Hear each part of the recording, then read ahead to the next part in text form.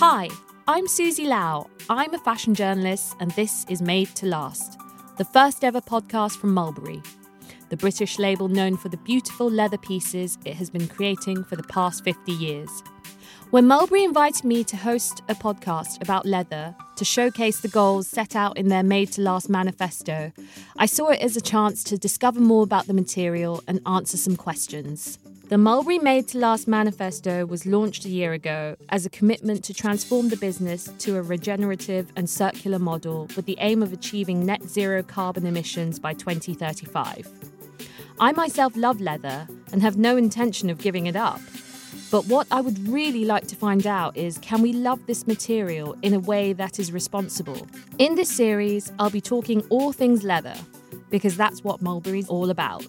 I'll be hearing from everyone from leather lovers to industry insiders, as well as the people asking the difficult questions about the material, driven by environmental concerns. I'll also be asking, why do we love leather so much? How did it become so highly valued in the fashion industry? And how can it bring about positive change if we support regenerative farming practices?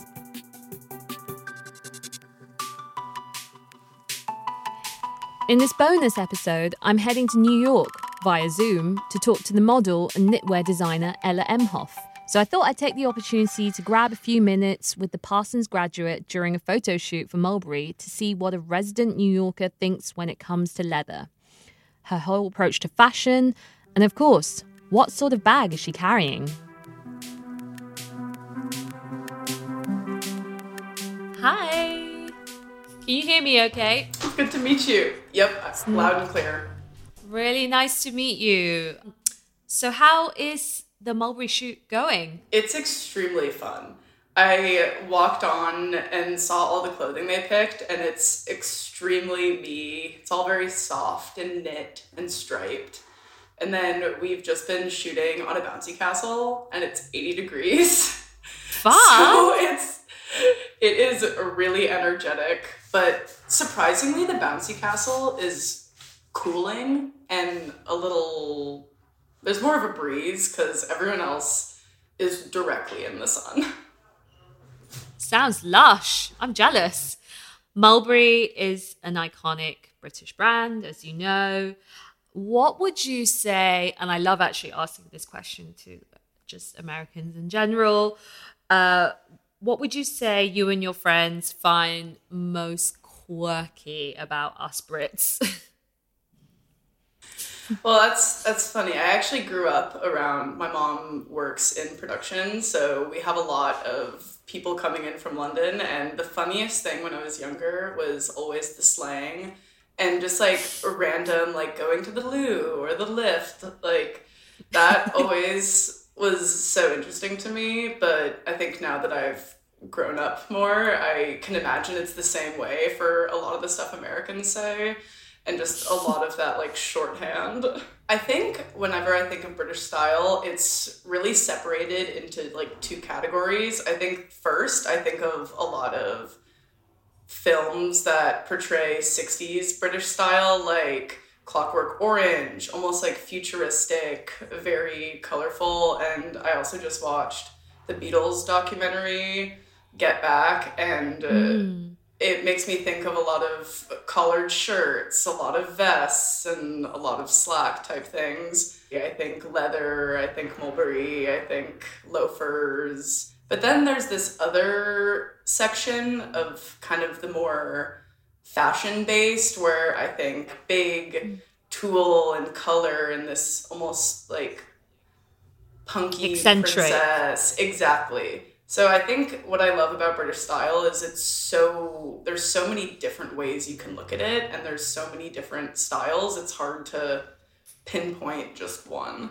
Who were your fashion icons then when you were like growing up? I know that's always like a very tricky question. It is for me anyway, because it's like so hard to pin down, right? Yeah, I feel like I went through different waves of fashion icons because my style has gone through so many iterations, from even being 10 years old to now being 22. Like, at first, the only big exposure to fashion I had was my mom, and she had a big closet of vintage pieces, of new pieces, and I would always go in and dress up, and I was really inspired by her. But then once I was able to kind of think for myself and have access to social media, I was a big Tumblr person, and I looked up to a lot of the soft grunge or sea punk, like very eclectic types, and I fed into that a lot more. And I think now, just people in general on the streets, on social media, like, it's so easy to find inspiration from everyone. It's hard to say, oh, I think this person is super stylish, or this one. It's a mix of everyone and no one. Because I think style is so fun to really be bold with it and do what you really want and not be kind of influenced by someone else. Yeah, I always find that question difficult because I generally never looked up to like celebrities, and it was always like my friend or like, exactly, like people just randomly on the street, like if you're in Tokyo or if you're like in some place that you've never been to. So, what was your mum's style like? Yeah, it sounds really intriguing. What was her vibe? It changed day to day, because some days I would see her in a full suit going to work with giant stilettos. The only thing that stayed consistent was her love of heels. But then the next day, she would be in a crazy floral dress. She loves any reason to be in a full outfit. So every day she treated it like she was going to the Met. So she likes a look then. She loves a look. Oh yeah, a pure maximalist. Actually, that must have inspired you as well in some ways. The maximalism. Oh, totally. Because I would see that and say, oh yeah, this is cool. This is what I find interesting. And so when it comes to bags, and everyone kind of has a preference, are you like an arm candy person or a backpack person, or are you a sling over the shoulder, crossbody? What's your bag toting style of choice? I used to be a big backpack person because I never had a love for bags, or I never found one that I was super excited about. But now it's hard to say because I have a lot of bags that are small, more arm candy. I just throw my phone and my wallet in. But I think as a day-to-day bag, it's over the shoulder, more tote style, because I have so much that I need to bring just to exist as a human. Like my little makeup lotion bag already is like that big, so that can't really fit in all places. So I think if we're going arm candy or backpack, I would definitely be a backpack girl. So obviously now as a model and someone who wears, is asked to wear leather, professionally speaking, in your opinion, like how do you think luxury brands can kind of lead the way in terms of like best practice around manufacturing and public understanding? Because we've been having this kind of conversation about leather and people's like attitudes towards leather and, intergenerational relationship with leather as well. Yeah, I think it's definitely, when it comes to anything brand related and sustainability, it's always an interesting topic to talk about, because with creating any kind of like good or consumer good, there's always a give and a take. And I think one of the easiest ways to be sustainable and also kind of get rid of that waste factor is to keep the circular manufacturing going, because there's so much excess material from all of these brands, and any kind of company or product that's made with leather. I think kind of reusing those products to create goods is the one that I find most interesting, because you can create something like a bag or a pair of pants or something from a product that's made for leather seats, and you can really, it forces you to be really creative and also get rid of a very detrimental factor of climate change and just waste in general, which is textile waste. So, or I guess this leather waist, but I think I find it also just interesting that a lot of people haven't integrated that into their ethos or systems because there is just so much product. Like when I was in school, there's a company called Fab Scrap who takes excess materials from a bunch of different designers and gives them to fashion students. And like even that is such a small thing for kids in school, and to imagine that on a bigger scale for large luxury brands, I can imagine some really interesting products could be made, but it would cut down on so much excess. I mean, obviously, because of your background at Parsons, we were also talking about, just there is like a new generation of designers and creators just inherently have this circularity like in their minds already. Like it's not even like something to think about. It's just sort of like a no-brainer almost.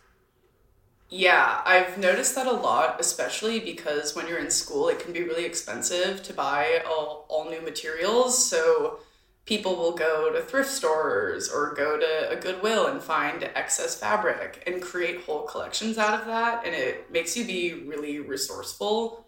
And when you're in New York and you have access to so many things, even reaching out to a brand and asking if they have excess stuff, like it's super helpful and kind of creates, I feel like a new generation of innovative designers is coming up right now because they're having to do some thrifty techniques to create these high quality collections. And with COVID, not being able to really go out and source materials, you're having to use what is like immediately in your vicinity, which I think is actually weirdly helpful to a lot of people.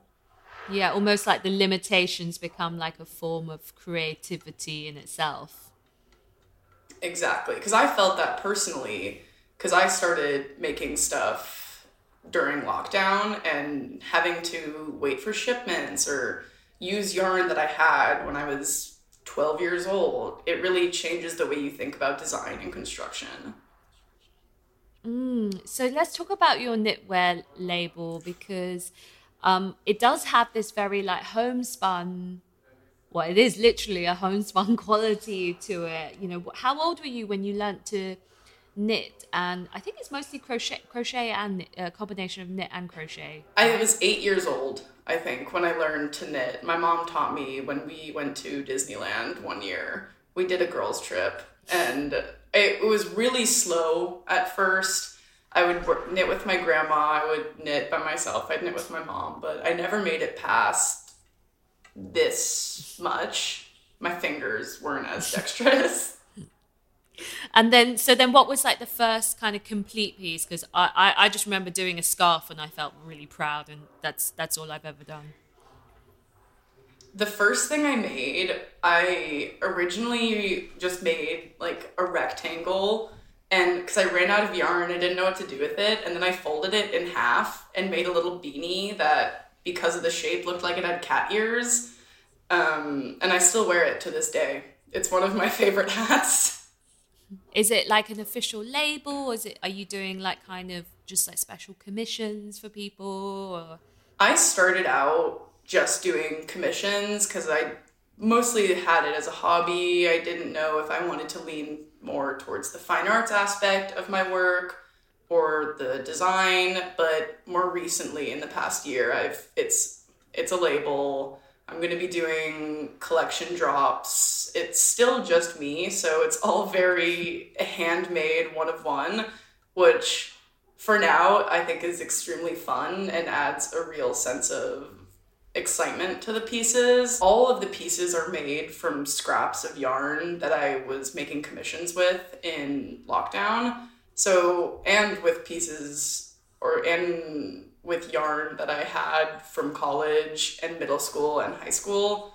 So I try and not think about my pieces as, oh, what do I want this to look like? I'm going to go search for materials to make it. I look at all the materials I have and then I think of the piece I want to make, because I don't like to buy yarn that much anymore just because I have so much and I have so many things I could make. So I find it a really fun process to be able to just go into my studio, look, and think, okay, we'll do this today. We have a bunch of orange and a bunch of green. Let's see what happens.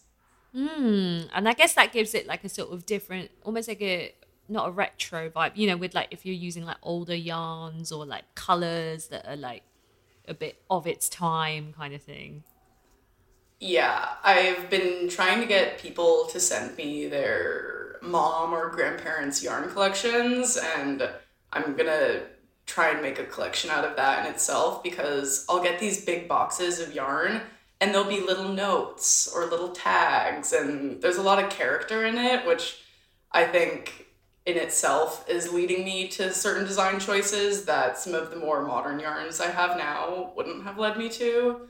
So I find the story behind yarn almost as interesting as the final products. I think knitting for most people is a very sort of like, you know, it's like a quite slow, relaxing, very offline activity. It's something to do when you want to like escape modern day life and our fast pace. I mean, and you're very active on social media. How do you personally like balance kind of that online activity with just, you know, doing stuff IRL for yourself, or like that kind of separation from real life? Yeah, it's been a tough balance, especially because in such a short amount of time, my life has become very public. So I think before everything happened, I was a lot more active on social media in a very personal way. But I think post everything, it's become my job in a sense, and I share my knitwear on there, I share photographs, like everything. So I've actually had to change the way that I look at my downtime, because I used to knit to relax myself, but now I knit as work as well. So I've been trying to keep the balance by reading a lot more and trying to keep my social media presence as my job. And then whenever I'm doing things like hanging out with friends and going to dinner, just cooking, it feels a lot more relaxing and nice because I'm actually in the moment. And that's something that I don't always feel if I'm sharing that on Instagram or Facebook or whatever, Facebook. But I think it's a tough balance for everyone, because so much of life right now is based off of social media presence, and that's how a lot of people are sharing their work and their lives. So it's tough when the lines between your real life and social media life are blurred. So on that note, what are your plans for some IRL fun for the rest of the year, the summer? I am going to do some deep relaxation. I'm going to go on some family trips, travel with my boyfriend, and honestly, just knit more. I feel like the grind never stops. So I'm excited to start working on the summer pieces for my collections, because knit is hard. It's very season-based, so I've been prototyping a lot of stuff, and I want to travel and find some farms to work with and just kind of go around New York State and see what I can find. Amazing. Thank you so much for taking the time to speak with me. I hope the rest of the shoot goes well. No, thank you. This has been so lovely. Made to Last is a co-production between Mulberry and Danielle Radoichin at In Talks With. The theme music and sound design is by Warren Borg at Wargy Productions. To find out more about Mulberry and its Made to Last manifesto, as well as its sustainability goals, head to mulberry.com or join the conversation online via @MulberryEngland on Instagram. Until next time, I'm Susie Lau, and you can find me on @SusieBubble on IG as well.